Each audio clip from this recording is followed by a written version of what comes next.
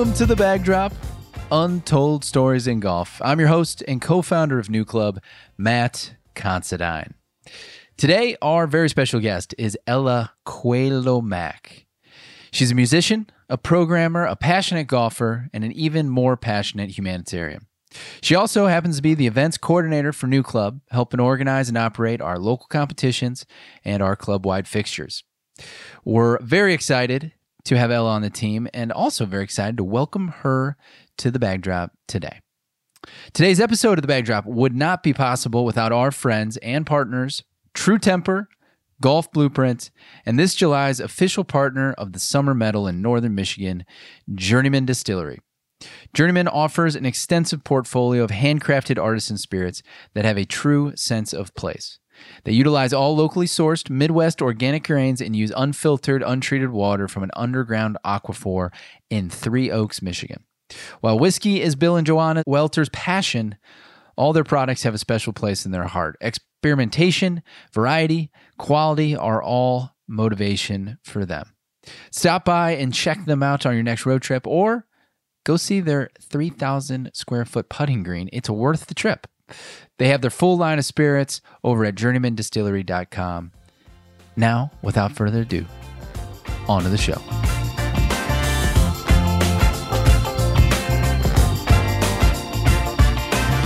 Ella Coelho-Mack. Close enough. Welcome to The Backdrop. Thank you for having me on The Backdrop. How'd I do? Give me a F through A on the pronunciation like of your new last name. Plus. All right, I'll take it. That was my life. Coelho. It's a long. It's close enough. Coelho. It's a beautiful name. I have to tell you that I think you have like the best hyphenated last name in the world because you have like the perfect combination of, first off, Ella Mack is badass. Like, yeah, my parents really did something there for sure. Yeah, Ella Mack is, you don't mess with Ella Mack. Like that's just a great succinct name. But then you add in like the beauty of the name I struggle to pronounce, Coelho. And I think you're it's a good name. So when I met you, and welcome to The Backdrop. First off, thanks for being here. This is fun. Yeah, I like this. I'm glad you're on the show. We try to get as many of the staff to join so members can get to know us and hear how irreverent we really are in real life. So if I drop a few swears, I'm not going to offend anyone, or. But you married a Brazilian to live in Brazil during the winters, right? That was the goal. Yeah, that and the Brazilian barbecue. Brazilian barbecue. Oh my God. I'm not familiar. It's life-changing. So you spend a whole afternoon in Brazil by the pool, like more beers than you could fathom drinking in a day, and like sausage and steak and chicken and like this garlic bread. The garlic bread in Brazil, let me tell you, it's so next level. Like you think your grandmother makes a good garlic bread, you're wrong because it's not as good as the Brazilians. Okay. Yeah. Oh my God. Whole nother level. It's, when I think Brazil, it's like soccer, right? It's like, yeah, 100%. Is everyone there just like a +5 handicap soccer player? Yeah, seriously. I mean, it's so intense. Like I thought people like here, like with literally American football, like huge fans. No, you don't even know what fandom is until you go and you meet some Brazilians who are like huge soccer fans, like die hard for their like local team. It's so cool. Yeah. Is there similarities between what city in Brazil do you visit, or is your we go down to Rio de Janeiro. Is Rio like, I know it's a big city, but yeah, like, are there any similarities to Chicago? No. I mean, the people are really nice here because it's the Midwest, but the people in Brazil are just like so welcoming. And it's just everybody wants to help you out and cook for you and be nice to you, which I think is like very Midwestern. Yeah. One of my only interactions with folks from Brazil was when I was a young man living in downtown Chicago, and I went to a friend's house party or before we went out to the bars or whatever. And there was two of the best looking men I've ever seen in my life walk in through the door, and they're like her upstairs neighbors. And they are these two Brazilian guys that were just like dressed to the nines, like so sharp, so nice. Like, and they just walk into the party, just start making caipirinhas. Is that caipirinhas? Caipirinhas. Is that caipirinha? Caipirinha. See, I just It's wouldn't. the national drink of Brazil. Is and it? Okay. It is so good. Well, I just had like one of the funnest nights of my life with those two, and then they disappeared. I think they jumped on a helicopter and flew away, but they probably just had to go and be dapper somewhere else. Yeah. Well, we can talk about Brazil, but I want to talk about Ella because, one thing we do on this show, and I like to move it up in the broadcast. You were a interactive media major in college, so you know what, you got to mix it up every once in a while. But you got to grab the people's attention. That's right. We do a little thing on the show called the 19th Soul. I've adapted 35 questions of Marcel Proust. That one I can pronounce. The French novelist and one of the most influential authors of the 20th century. His questions were attempting to reveal the truest nature of the individual. Our questions on the backdrop are attempting to reveal the soul of the golfer. So, okay. Ella, are you ready for the 19th Soul? I think so. I'm a little intimidated, but it's going to go well. Are you familiar with the 19th Soul? Have you ever listened to one of these podcasts? I listened to one. Okay. All right. Hey, so you've probably heard it Please before. Please don't fire me. No, I'm kidding. Believe me, not a prerequisite. Well, let's just dive in. See what your soul shows. Number one. What it reveals.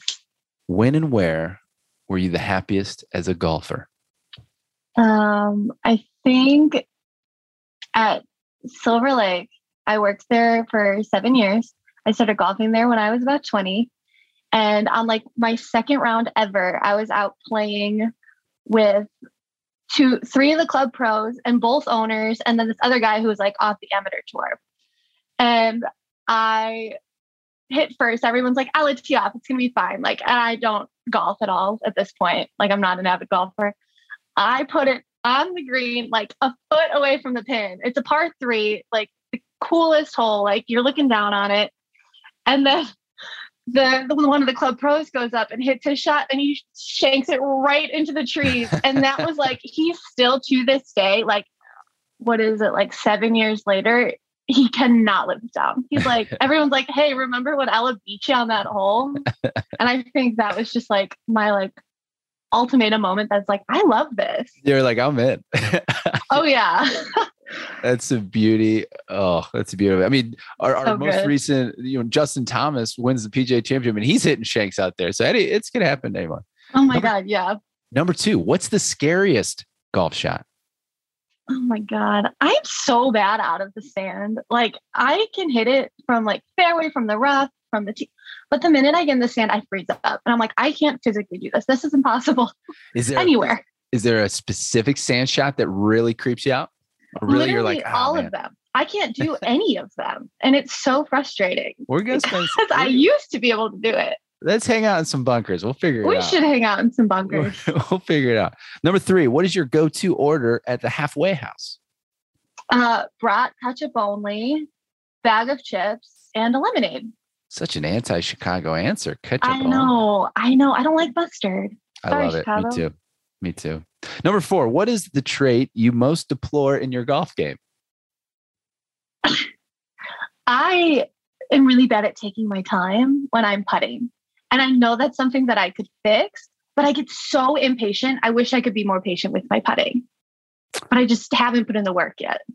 That is, I relate to that. Number 5, what is the trait you most deplore in other golfers?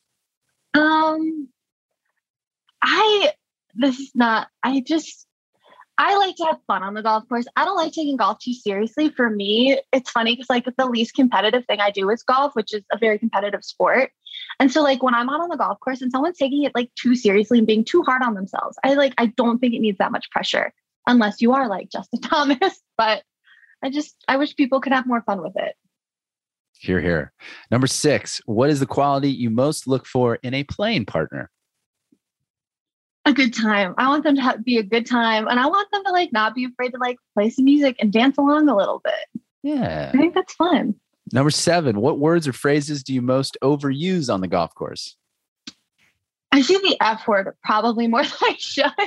You do. You do. I see the F word a lot. But I say it like it's in an good art, ways though. and in bad ways You on the golf do. course. It's an art form. It's an art form when you properly used F-bombs can be very effective. At least you think so. Number 8, what golfing talent would you most want to have? I would like to consistently hit my driver 200 plus yards because I used to be able to, like when I was playing every day. But I think that would really up my game. Get that speed back. Get that speed. Yes. Number 9, what is your most treasured golf possession? Oh, my most treasured golf possession? I have been hitting the same driver since I started golfing. Like, I will not give that thing up. Like, I've gotten new clubs, but that driver is magic. And it's cut 2 inches too short for my height. I think we just solved problem 8 with the 200 yards with problem 9. Ella, we got to drop that thing. Technology has I can't advanced. drop that thing. I can't. Yes. And it's short. I mean, that is like 5 miles per hour right there in the inch of a club. The guy who I take lessons from, he's like, Ella, you just need to start lifting. I was like, I'll get to it in like a few years. I'm a big stretching proponent. That's what I believe. But to each their own. Hold on your things. Hold on. If it makes you happy, what I'm saying. Makes you happy, use it. Don't listen. Yeah. Number 10. What's the one thing in your golf bag you should throw out? Oh, this is bad. I have like 8 golf gloves in my bag, like 8 of them. And I have like 4 in the sleeve in the bag. Like, do I need that many? No. I need 1. Do you rotate them? No, I have 1 that I like and the rest I don't like. But they're in there just in case, one gets wet or something. It's a just in case. Yeah. I do that too. Like by the end of the season, I end up having a ton in there for no. They've been in there for like 3 years, Matt. Yeah. Okay. Yeah, it's time. It's time. Number 12. Have you ever asked another golfer for their autograph? I don't think so. I've never actually been to like a golf like tour event because I wasn't like super into golf until I hit my like 20s, my early 20s. So I don't think I have. More common answer than you think on this show. I was surprised by that. I skipped over 11. What's your favorite job at the golf course? You've worked quite a few of them. Yeah, I have. And I've said it a million times. I've been saying this since I first became an assistant pro. I said if I could do it all over again, I would be a super. I think they have the coolest job. They have the hardest job on the golf course. And I think they don't get enough credit. Amen. And they have they get to hang out with dogs more than the rest of us. Oh my gosh, they do. Course dogs. My gosh. And they're done early. You get your whole day. Love that. Number 13, what historical golf figure do you most relate to? I don't know. I don't think I have one. I'm not a huge golf buff. Is there a golfer people would know that you kind of like, I don't know, inspires you, or you model your game after, or you just you like? Oh yeah, I think like Michelle Wee's such a badass. Like she is so cool, and then she like had a baby and totally came back better than ever. Like I think that is so inspirational. Yeah, that and her right now her story too. Didn't she just announce like she's stepping back from the game? Yeah. She's going to play maybe some majors, but she's kind of retiring to do other things. I think it'll be cool to see what else she does because like she's creative as hell. She's really super smart. I'm with you there. I think she's awesome. Number 14. What is your greatest golf regret? Oh, my greatest golf regret, I guess, would not be starting earlier. I was working at a golf course when I was 16 and I didn't start till I was like 20, 21. And I could have had 4 extra years of golf. I just didn't, I feel like I didn't have the time or the patience when I was like in high school to do it. Yeah. I think a lot of golfers now to share that sentiment, right? Get started earlier. Number 15, what is your favorite golf book or movie? Oh, Caddyshack. It's classic. It's so funny and it's so good. So I still have met members in New Club that have never seen Caddyshack, and it blows my mind. What? Blows my mind. I will say I've never seen Happy Gilmore because I hate Adam Sandler. What is that? My wife hates Adam Sandler. Oh my God. My wife is obsessed too. Like I've watched a few Adam Sandler movies just for her, but I mean, cannot stand him. He's not my favorite, but like there is a subculture of people that do not like Adam Sandler. I had no idea about this. My wife, she'll leave the room. She's like, this just isn't funny. Literally me too. I don't know. Can't explain it. Sorry, Adam Sandler, if you're listening. Yeah. Happy Gilmore has moments though. Like as a golfer, I feel like you watch that. There's got to be a couple times that you'll chuckle, but Caddyshack's the GOAT. There's quintessential golf movie. So important. If you're gonna work in golf, if you're gonna play golf, if you're gonna watch golf, you got to see Caddyshack, because then you have like a world of new jokes and one-liners that everyone in golf will mostly know. You mentioned music, so this is a good question. 16 is one song to listen to on the golf course for the rest of your life. What would it be? Okay, it's a new song. It came out this year. I feel like I struggle here because there's two, but I think the one go-to is "About Damn Time" by Lizzo, because that is such a feel-good, pump-up song, and it's a good walk-up song too. So you have to have a good walk-up song if you can only listen to one on the golf course. This is the new song? I'm so old and lame. Yeah, the new Lizzo song. It'll be on our playlist, so we'll add it. Yeah, that's where I'll hear it. It's a great jam. This one's a bit heady. Number 17. If you were to die and come back reincarnated as either a golfer or a golf thing, what do you think it would be? Oh my God, this is hard. My first instinct, I'm not going to say. The second instinct. Go with the instinct. Come on. No. You can edit it out if it's really. This is going to sound really, really dumb, but I feel like I'm the total like mom of my friend group. Like I always have snacks. I always have like medicine. I always have like a Band-Aid, like I'm the total mom. So I would need a job of like taking care of something. So I feel like I'd have to be a head cover, because I'm such like do you have everything you need? Like, can I get you anything? Can I just take care of you forever? That is such a thoughtful answer and makes complete sense now, having known you and worked with you for a few months. It's,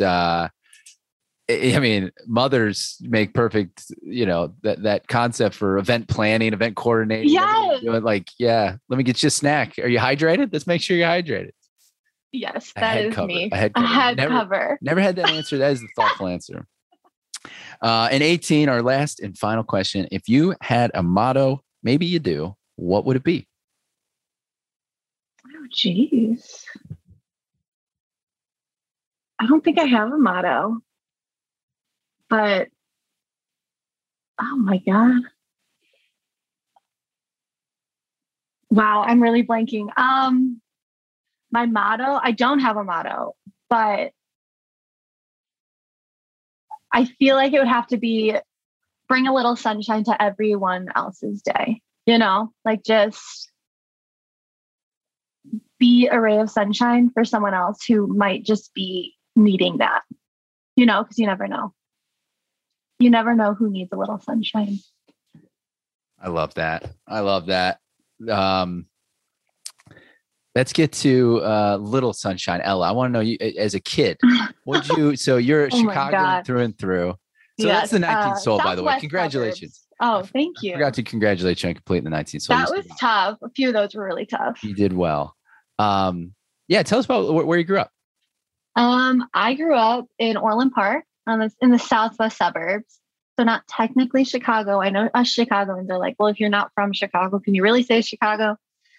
But I grew up in Orland Park. Were sports a thing growing up? Because you didn't get to golf. I started golfing when I was like 20. So I've always stood by. I'm not the athletic one in my family. I was a dancer for about 13 years. So I loved that. But I quit dance so I could focus on music because I was really big into music. I played the French horn. I still play the French horn. And I've been playing music since fourth grade. So I was less of the athletic sibling and I was more of the artsy sibling for forever still. French horn is at least when I was growing up in band and in choir, like the French horn people were always the most talented musicians. Is it a harder instrument of the brass section? Yeah.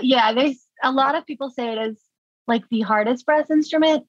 It's just it's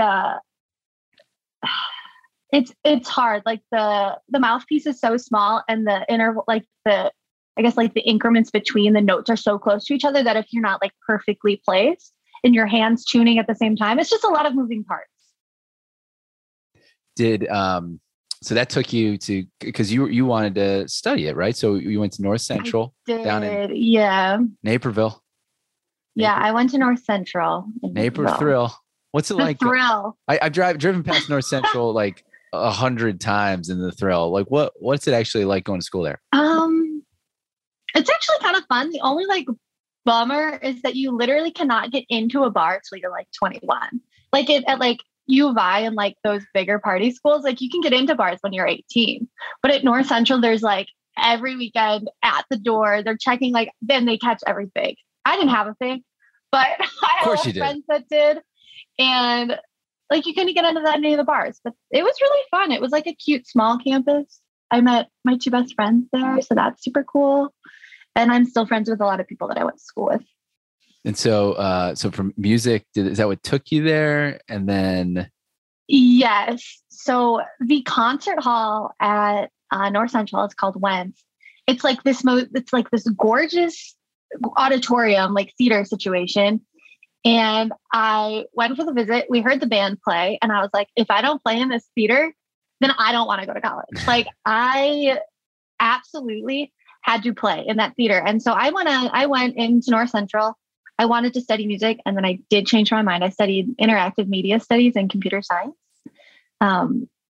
because I wasn't quite sure what I would do with music. But I did get to play in 5 ensembles while I was at school. So I was playing 30 to 40 hours a week with ensemble rehearsal and like just practicing on my own. So when people ask me like, oh, why didn't you go? I was like, I had no time. I was in theater all the time. I was in a practice room with my French horn all the time.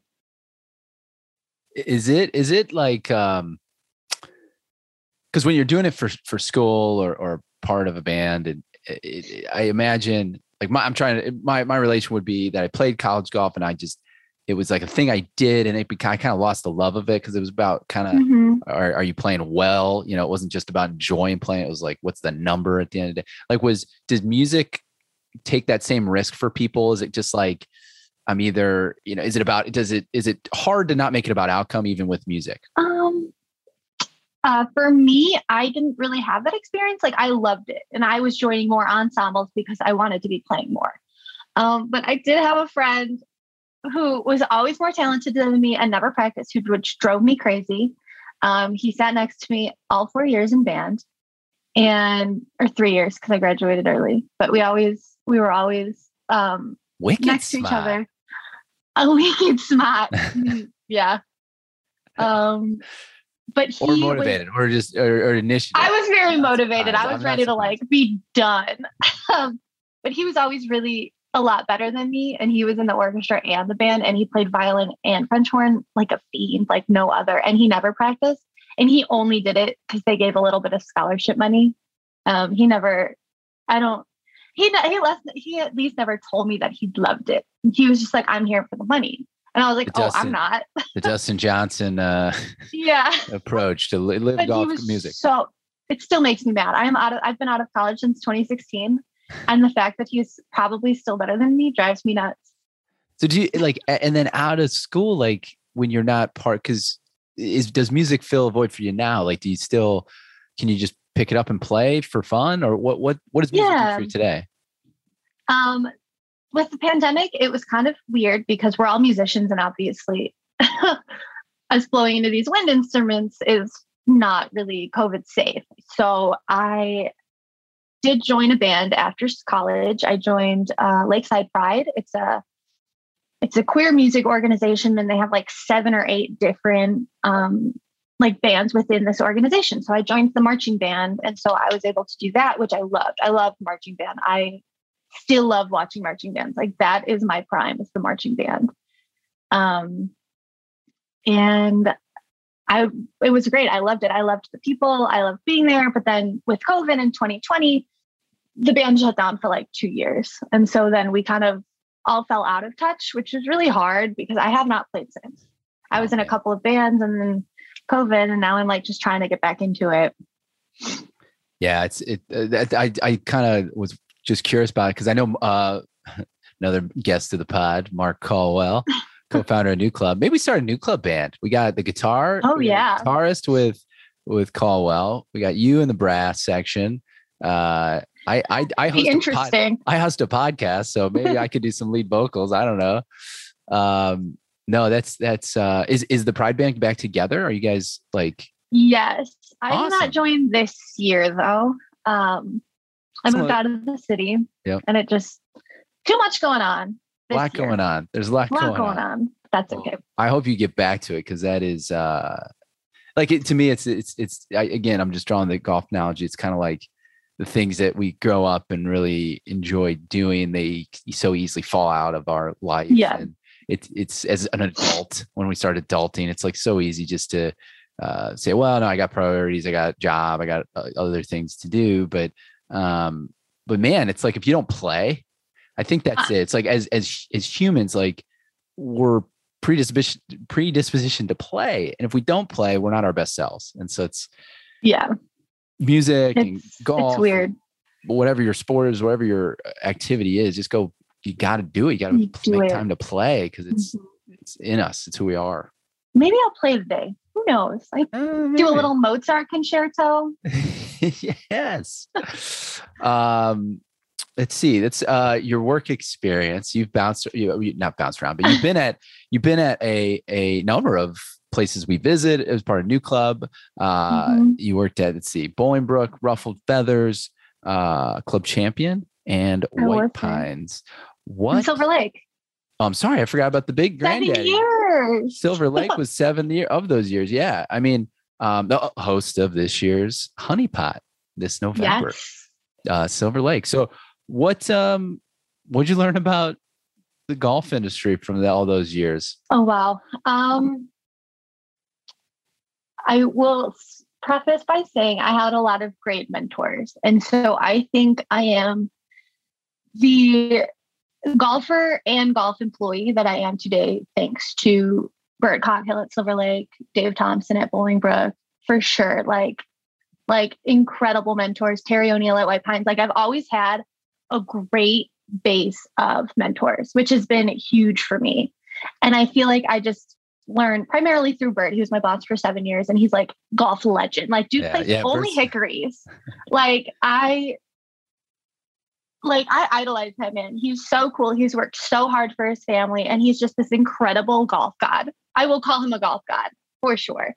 And just, I think all of these people really just helped instill like a love of golf in me that I didn't have any prior knowledge of. Like I did not go into golf being a golfer. I went into golf being a hard worker, and that's what like I wanted to do. And then it just kind of, the opportunity presented itself at Silver Lake for me to like be an assistant pro and kind of step up.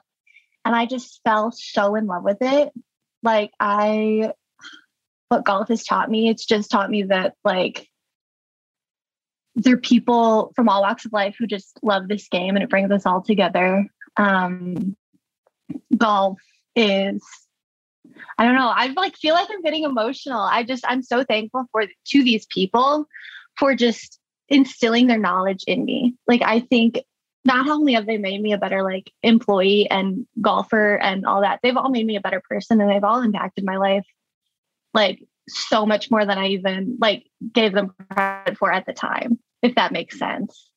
Does. And it's just brought great people into my life. It does. I mean, I think it was clear from the get-go when we met you, that you were passionate about it from a standpoint of like that that love and I use the word reverence, where like you just have so much respect for something that you want to treat it with respect and well and protect it and make sure others are enjoying it. And I think that's one thing that you light up when we talk about. I wanted to ask you about something I know you're very passionate about, which is diversity in golf.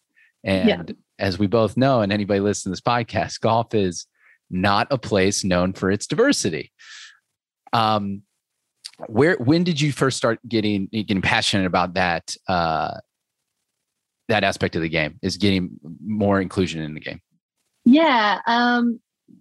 When I started like stepping up at Silver Lake and like trying to take on like a more managerial role and doing more for the club, it's just, I became so passionate about just being able to, one, include like women in the game, right? Because there's still this like annoying notion that women are bad golfers and they play slow and they're just like incompetent in a way. And it really bothers me.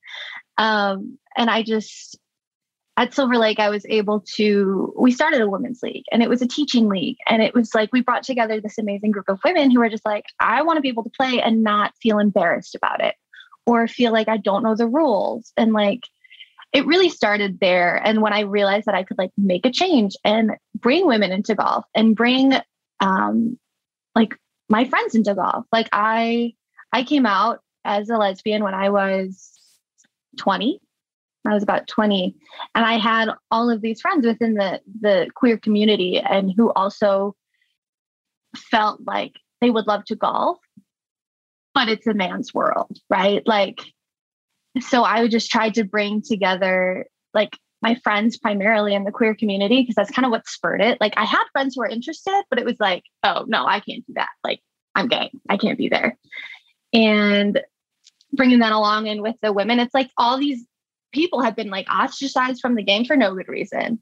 Yeah. So I just try to do everything that I can, from making women's leagues, from teaching women, to bringing my friends out and bringing their friends out, just to introduce the game and just make them feel comfortable and not embarrassed. I hate that idea that there are people afraid to golf because they're too afraid of being embarrassed. Like that makes me so sad.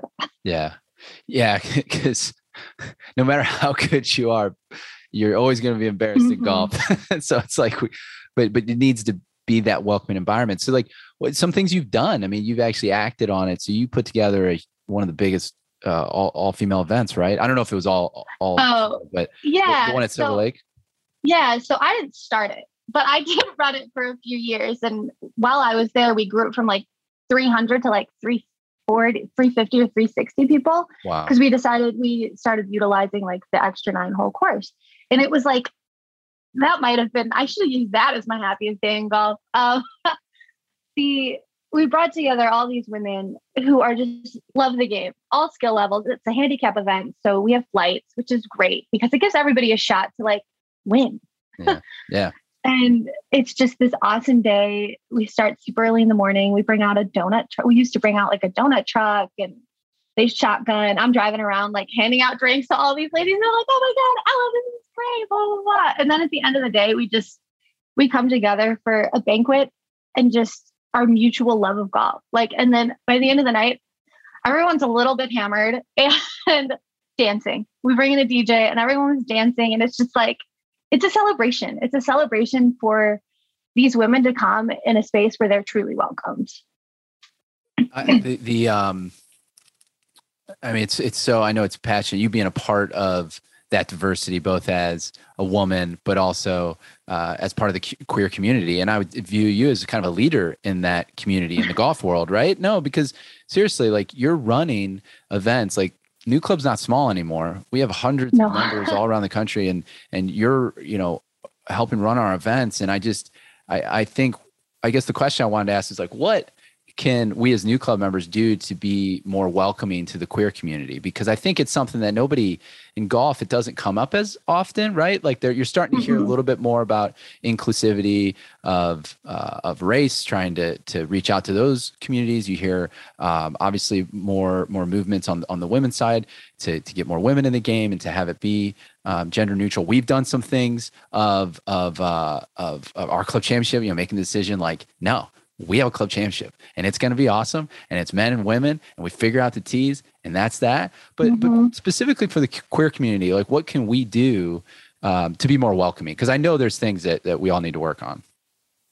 Yeah. I think a big part of that it's just being more educated about like the different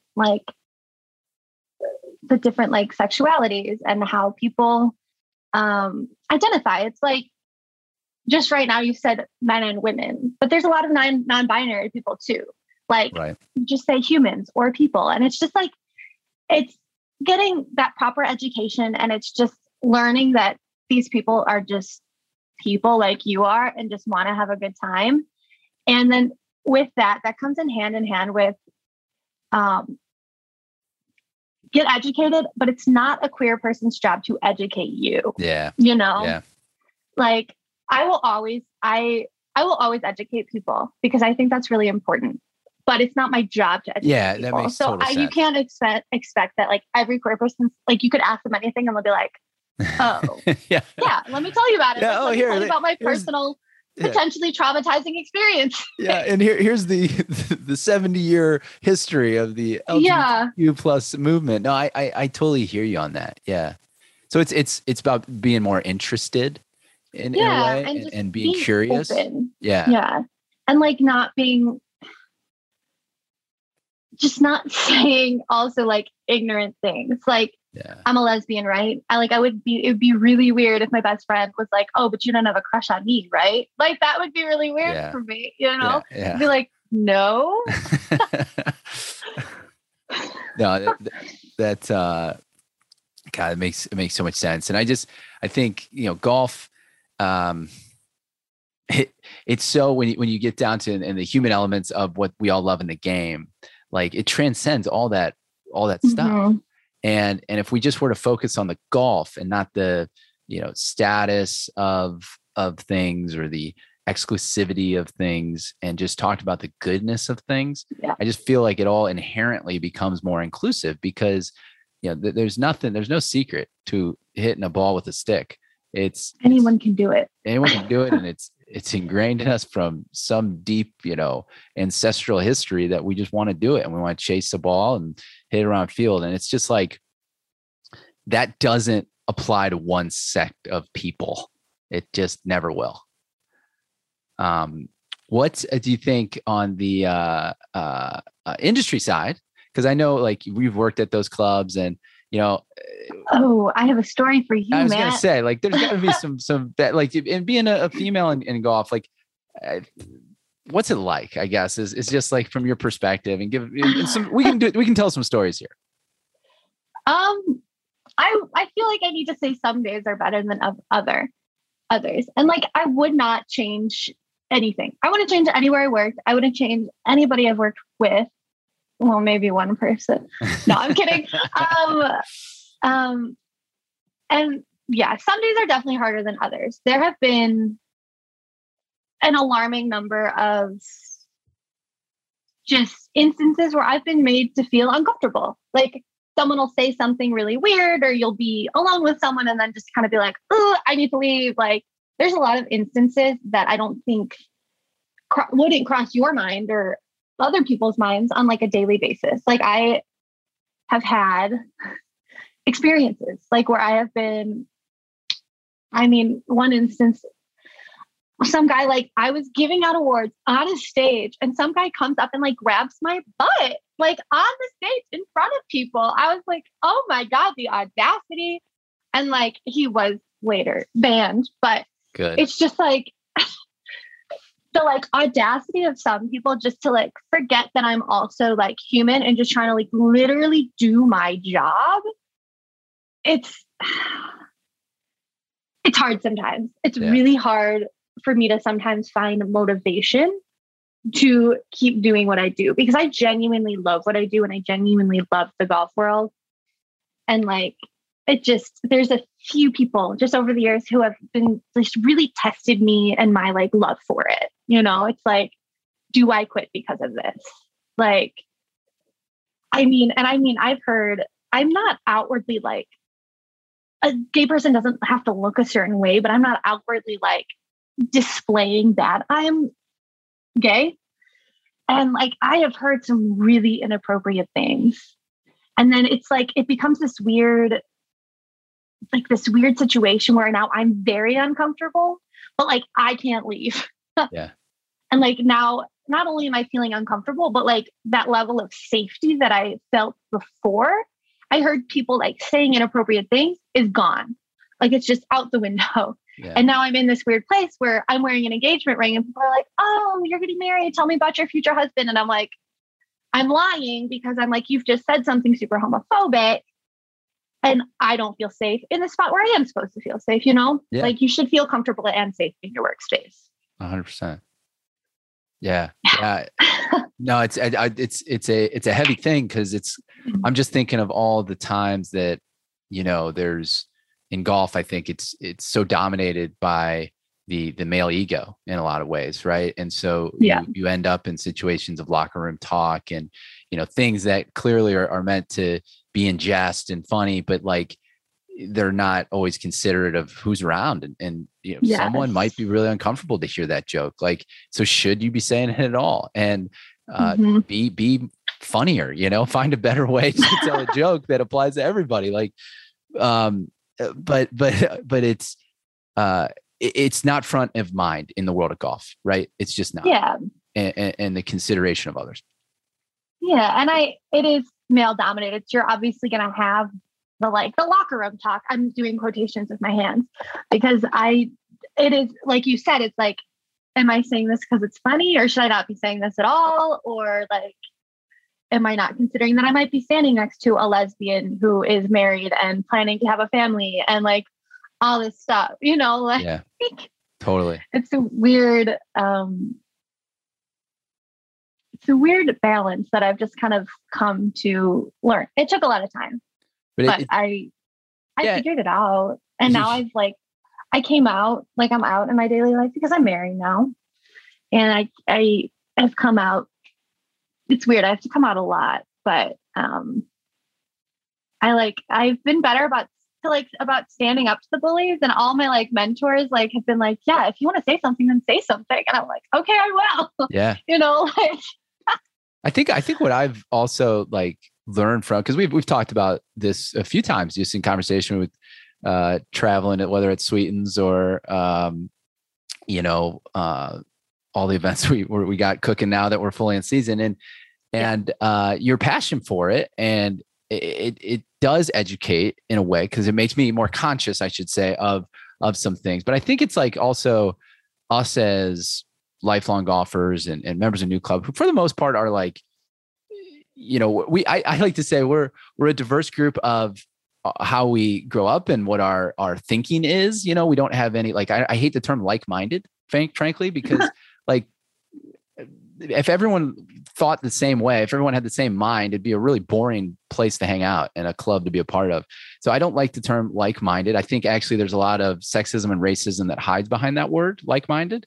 And what just through conversations with you, I've just been more conscious of, you know, how can I personally be better? And one big thing is just calling out the bullshit of people. And I hate to, generally speaking, I gotta say this, our members are really great, but they're inclusive. They understand. That's one of our core values. You know, we hit every new member in the face with, here's our core values. If these don't fit you, don't join this club.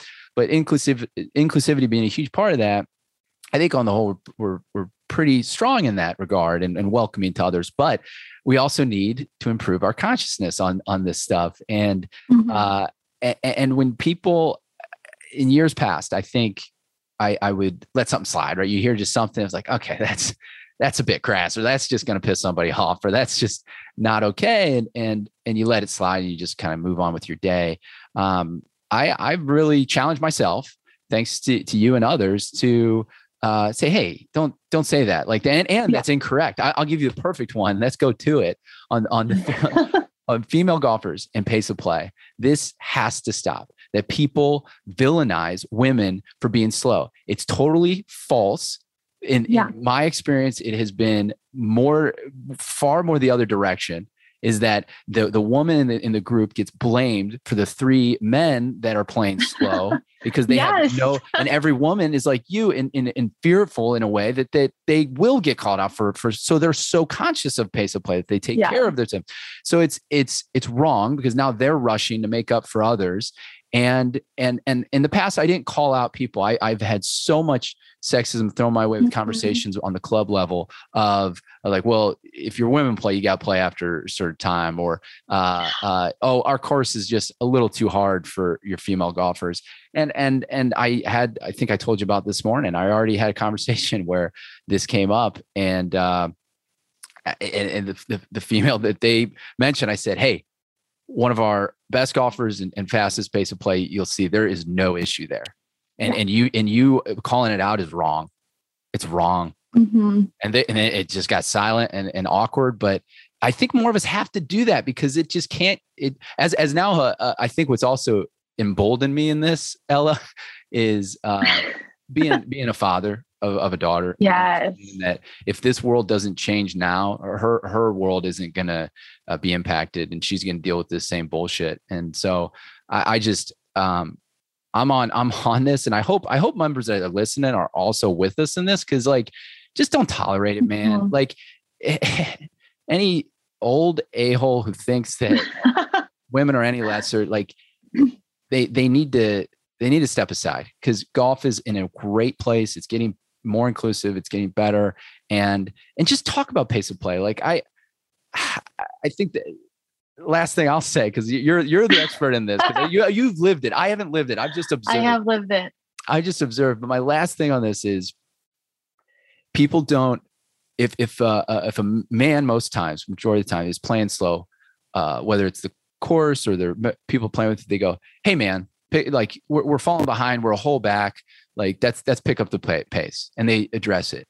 If a woman were to be playing slow, they don't address it. They just they change their bylaw, or they villainize her, or they say, and they don't go to and say, hey Sally, like we're a hole behind, we all got to pick it up together and just talk with it. We're all human, to your point. Like that's a reasonable conversation to have, and people don't have it, and it creates this like secret thing. And that's my last point on pace play. Like pace play is, I'm very conscious and sensitive to it. Anybody in New Club knows that, because where we visit, we can't play slow, because that would be the end of us, right? We have to be conscious of our pace play, and people that just are afraid to address it, I think you're adding to the problem. Whether it's any gender, any identity, you have to call people out. Just talk to them as humans. Just talk to them as humans. If pace play is the challenge, just say, hey guys, we got to pick it up. Don't like go to your starter and be like, oh, it's a woman, I don't want to play behind them, can you put me in front of them? Like what? Like I've been lucky. I worked at a lot of clubs who are very inclusive and who have been on the forefront, I think, of doing better. And like by my boss is always being like, well, say something. Then like that's like just gives me, I will say something, because if I hear someone being like rude or being like down on other people because they're worried about the slow play, or like it not being a man's sport anymore, quotes again, like I think that's ridiculous. I do think golf has come a long way in a lot of ways and has become more inclusive, but there's everyone can do better. Not just men, not just women, not just the non-binary, but everyone can do better about being nicer. Just being nice. How hard is it to be nice? Just bring a little sunshine, as you said. Bring a little sunshine to someone's day, right? Like you never know that woman who's playing in front of you, she might be the best freaking women golfer in the world, and she could be just as nervous about hitting the tee shot off the tee because she's worried how you're going to perceive her. Okay. I tell you what, and we all have nerves, like it's one of the things I think attracts us to it too, is overcoming those nerves that we all get. But another story that's come to mind, we're at a club. I won't leave everything nameless, but I think a group of 4 male new club members were on the putting green, and staff comes over and says, hey, you guys want to get going? We got the ladies playing behind you. And, they're members of the club, and we're not, but I think it was a twosome or threesome too. And we set off on the first, just like we were instructed. On the second tee, they are literally right behind us, just like we're playing through. And I watched, the 2 or 3. I think it was 2 of them with a caddy, and I watched them just no practice swings, striped 2 tee shots, and just hustled out the fairway. I'm just like, what the hell was he thinking? Like, there's no way we should have gone in front of those 2. Like, No. Well, I'm glad that you also think it's getting better from your perspective and your experiences. I think what sticks with me, what sticks with me from our conversation on just diversity and inclusion is just kind of like, you're right. It's not your job to educate us, me, and others. It really should be on us to want to be better for ourselves and curious. Like, I love the Ted Lasso quote, be more curious than is it afraid, or I don't know, but be curious essentially, and go educate ourselves, because we can. It's out there. You can learn all you want about things nowadays. So. Oh yeah. The internet is a beautiful place. Let me tell you. Let's circle back on some stuff with New Club. Like, what, I know you're working on a million things, but what are you, oh my God. What are you excited about for the remainder of this season? This will drop in June. So what are you looking for in July? What am I looking forward to? I mean, I'm looking forward to everything. I've been putting my heart and soul into this stuff. I love the end product when it all comes together. And like I only have the Hangout as a reference because it's the only one that I've done so far. But like, that was so fun, and it was so cool. You did the spring meeting. You did the spring meeting. Yeah, that too. That was also very fun. Always very chaotic cool. and sweet and split fun.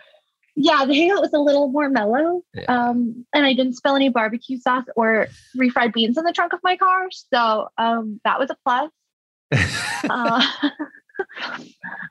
I'm really looking forward to the summer medal, because I think that the spring meeting was so cool, but I think that this one's longer. Yeah. It has more golf to it. So I think that one's going to be just an incredible trip and venue. I haven't been up it's just to any of those courses yet. It's just gorgeous up in northern Michigan. Yes. That time of year. Kind of cool. Probably won't be as hot as it will be here. Let's hope not. And then getting down to Atlanta, like I hope to get down there for the Brood. I've talked to all of these people so much, like via Slack and email and stuff, but I've never actually met anyone face to face. Yeah. So I'm really looking forward to just meeting people in person. And we got, like, anyone listening, we've adjusted a lot of things for events based on feedback, but we've also adjusted based on just your expertise in running stuff, right? And getting it going in a smooth direction. And everybody that hasn't been to an event in a little while, like, get your ass to an event. Like, I don't know how to say it, because you will feel it. Like, it's these are so fun. And I mean, it's like, New Club was always designed to improve golf lives, but my life is significantly better because of these events. I've stepped, aside a little bit on some of these things. It's not Matty boy, making the food calls anymore. You've taken a lot of that with grace, and it's better. It's just flat out. Our events are better, and the tee gifts are awesome. The awards are awesome. So we just got to get some bodies to the events and make it happen. This is great. I'm. What did I not hit on? Oh, geez. I have a fun story that I'm going to put in my blog article about being outed at work. Do you want to share it here, or do you want to? Either way. Yeah, how do we organically work that in? I know that's the problem. Yeah. When you say outed, what do you mean? Oh, one of my coworkers. I was not out as a gay person at work. Yeah. And one of my coworkers, I told this person in confidence, because I don't want to make it a whole thing, with who it is or where it was, but I was not out of the closet. So I was nobody knew that I was gay except my 3 really close friends that I worked with there. And I told this other lady, in confidence, she was she was asking me if I wanted to get married someday. And I was like, yeah, but it's going to be difficult. And all of a sudden she goes, are you gay? And what am I going to do in that situation? Be like, no. And I was like, yeah, but I'm not out. So I'd really appreciate it. Like, these are the only few people that know. And it was like the people I was like hanging out with every day. So if you could not tell anybody, I'd really appreciate it. And next thing I know, everybody in this person's office is like, Ellie, you're gay. Ellie, you're gay. And I was like, oh my God. So now I'm in this really weird spot of like, I wasn't out, but now I am out. And I have to go and sit my boss down and be like, this happened. So I go into my boss's, we share an office at this point. So I go in, I sit down, I close the door. My boss is like, is everything okay? Like, are you like, what happened? Like, what is wrong? Because it's clear that something like is very wrong because I'm so distraught. I was crying. I called my best friend from the bathroom, like, what do I do? And now that I'm like outed at this workplace where I did not want to be outed, I sit my boss down and I go, I have to tell you something. And I just don't want it to affect the way that you think of me because, and it shouldn't, I'm still the same person. Like, and so I had to like have this stupid conversation. Like in hindsight, it's really dumb. Like it's absurd that I was thinking this way, but like I sat my boss down and I was like, listen, an ex just outed me and I just wanted you to hear it from me that I'm gay. And like, I followed that up with like, immediately, I was like, I hope you know that I'm going to still do my job the same. And like, nothing's going to change. And like the fact that I had to say that just because part of me, like part of my whole was revealed, it sucked. And luckily this person was incredible, like incredibly kind and, incredibly just like, oh my God. Yeah, of course. Like I would have never doubted that for a second. Like and then they were like, do you want to go home? And I was like, yeah, I think I do. It's been a big day. It's been a really weird big day. And it was just like, don't out people who don't want to be outed. Okay. Yeah. That was some confidence. Oh my God, I was so mad. Oh my God, I was seething. I was crying. I was like so distraught. I didn't want to be out. It was not somewhere where I particularly felt like, well, oh yeah. But is afterwards, was it a sense of relief at all? Yes. There was definitely a sense of relief, especially with like my team, because the person who outed me was not on my team, not on the golf team. Mm-hmm. And so the two people that I like with the events coordinator and then my boss, who was the head pro at the time, it just felt easier. Like I could be like, not that I was like talking about like my gayness or like who I was going on dates with or stuff like that. It was just like, it felt good to not feel like I was like hiding it anymore. It felt like I could be more myself with these people. Even if nothing really changed that much, I still was able to feel more like myself. Yeah. Yeah. Cause I can imagine that, on your own terms, you want people to know, or, where you feel safe. And I like the protection. I could totally appreciate that. But then I also think like, God, having to not be your full self or having to like, yes, that's just like, feels like an internal prison that no one should have to live. Yeah. Through. And like, now that I'm more out, I'm older now. Like I said, I'm married. It's like, I'm not as self-conscious about it anymore. Like New Club has given me a very safe space. Like, I don't feel like I have to hide it here or I don't have to be myself. Like, and I'm like so proud of who I am. And I'm so proud to be married to my wife. Like, I think she's incredible. Like, I don't want to have to hide that anymore. Kayla's awesome. And I don't, which is really, really, really great. And it's like, it's the sense of, I want to say belonging, because there's still like situations in golf courses where I'm like, wow, I really don't belong here. But there are a lot of places that I'm like, I belong here and I'm gay. Sounds so silly, but no, I don't have to. Yeah. It's like hiding part of myself, whether it's for safety or just because I don't want to. I don't owe anyone like a coming out, but I know it's good to feel safe.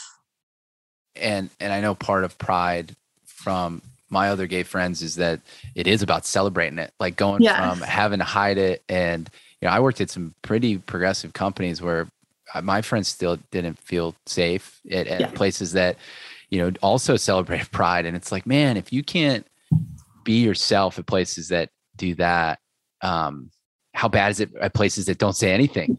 Yeah. And so I think this month, and why these months I think are really important for consciousness and making us aware, is we got to celebrate it. And we want you to tell your story. So I know you're gonna share a blog post that I hope people I am. And if other people, part of, if I always want to say community, because I was going to say queer community, but in our community of New Club, there are people who are gay. There are people that are non-binary. There are people that are women, that are male, that are all these, you name it, but you're all part of this community. And so whoever you feel that you are at the core, you're not a part of this community if you're not a golfer. That's the only thing. Like if you don't love golf, you're probably not in this crew. Maybe you are and you hate it and you're just self-loathing. But no, I think that's the uniting thing. Everything else we want to celebrate. And we celebrate golf every single day, right? We live it, we breathe it, we talk about it, we consume it. But let's celebrate who we are. And I think that's a big message that I'm taking from this, is like, we need more people to do exactly what you're doing, Ella, and just sharing with us who you are, and we'll celebrate it for you. Sweet. So thanks for coming on the show. This is one of my favorite backdrops of the year so far. Oh my gosh. Enjoyed this. Thank you for having me. I'm happy that I was able to share some of my story and my journey through the golf world. And I will say, if anybody has any questions, I am happy to educate you, but please do not expect it from your other gay friends. Yeah. And hey, if you have all those gay questions, just Ella's got events to run too. Don't hit her at the stinger with a million questions. Like, come on, like, appreciate her job. That's the other thing. Read my blog post. I'm going to put some good references, articles, and educational materials at the end. There we go. We'll link to all of them. So yes. Everybody, thanks for listening. Ella, thank you for joining the Backdrop. I'll see you on the next Zoom. Yes, you will. Later. See ya. Today's episode of The Backdrop was brought to you by our partners, True Temper, Golf Blueprint, and this July's official partner in the Summer Medal in Northern Michigan, Journeyman Distillery. Journeyman Distillery has been distilling artisan spirits for over a decade in their historic Featherbone factory located in the one-stoplight town of Three Oaks, Michigan. Grain to bottle and certified organic, kosher, and gluten-free. Award-winning whiskeys, their stuff is delicious. Check out their full line of spirits over at Journeyman Distillery on all social and journeymandistillery.com.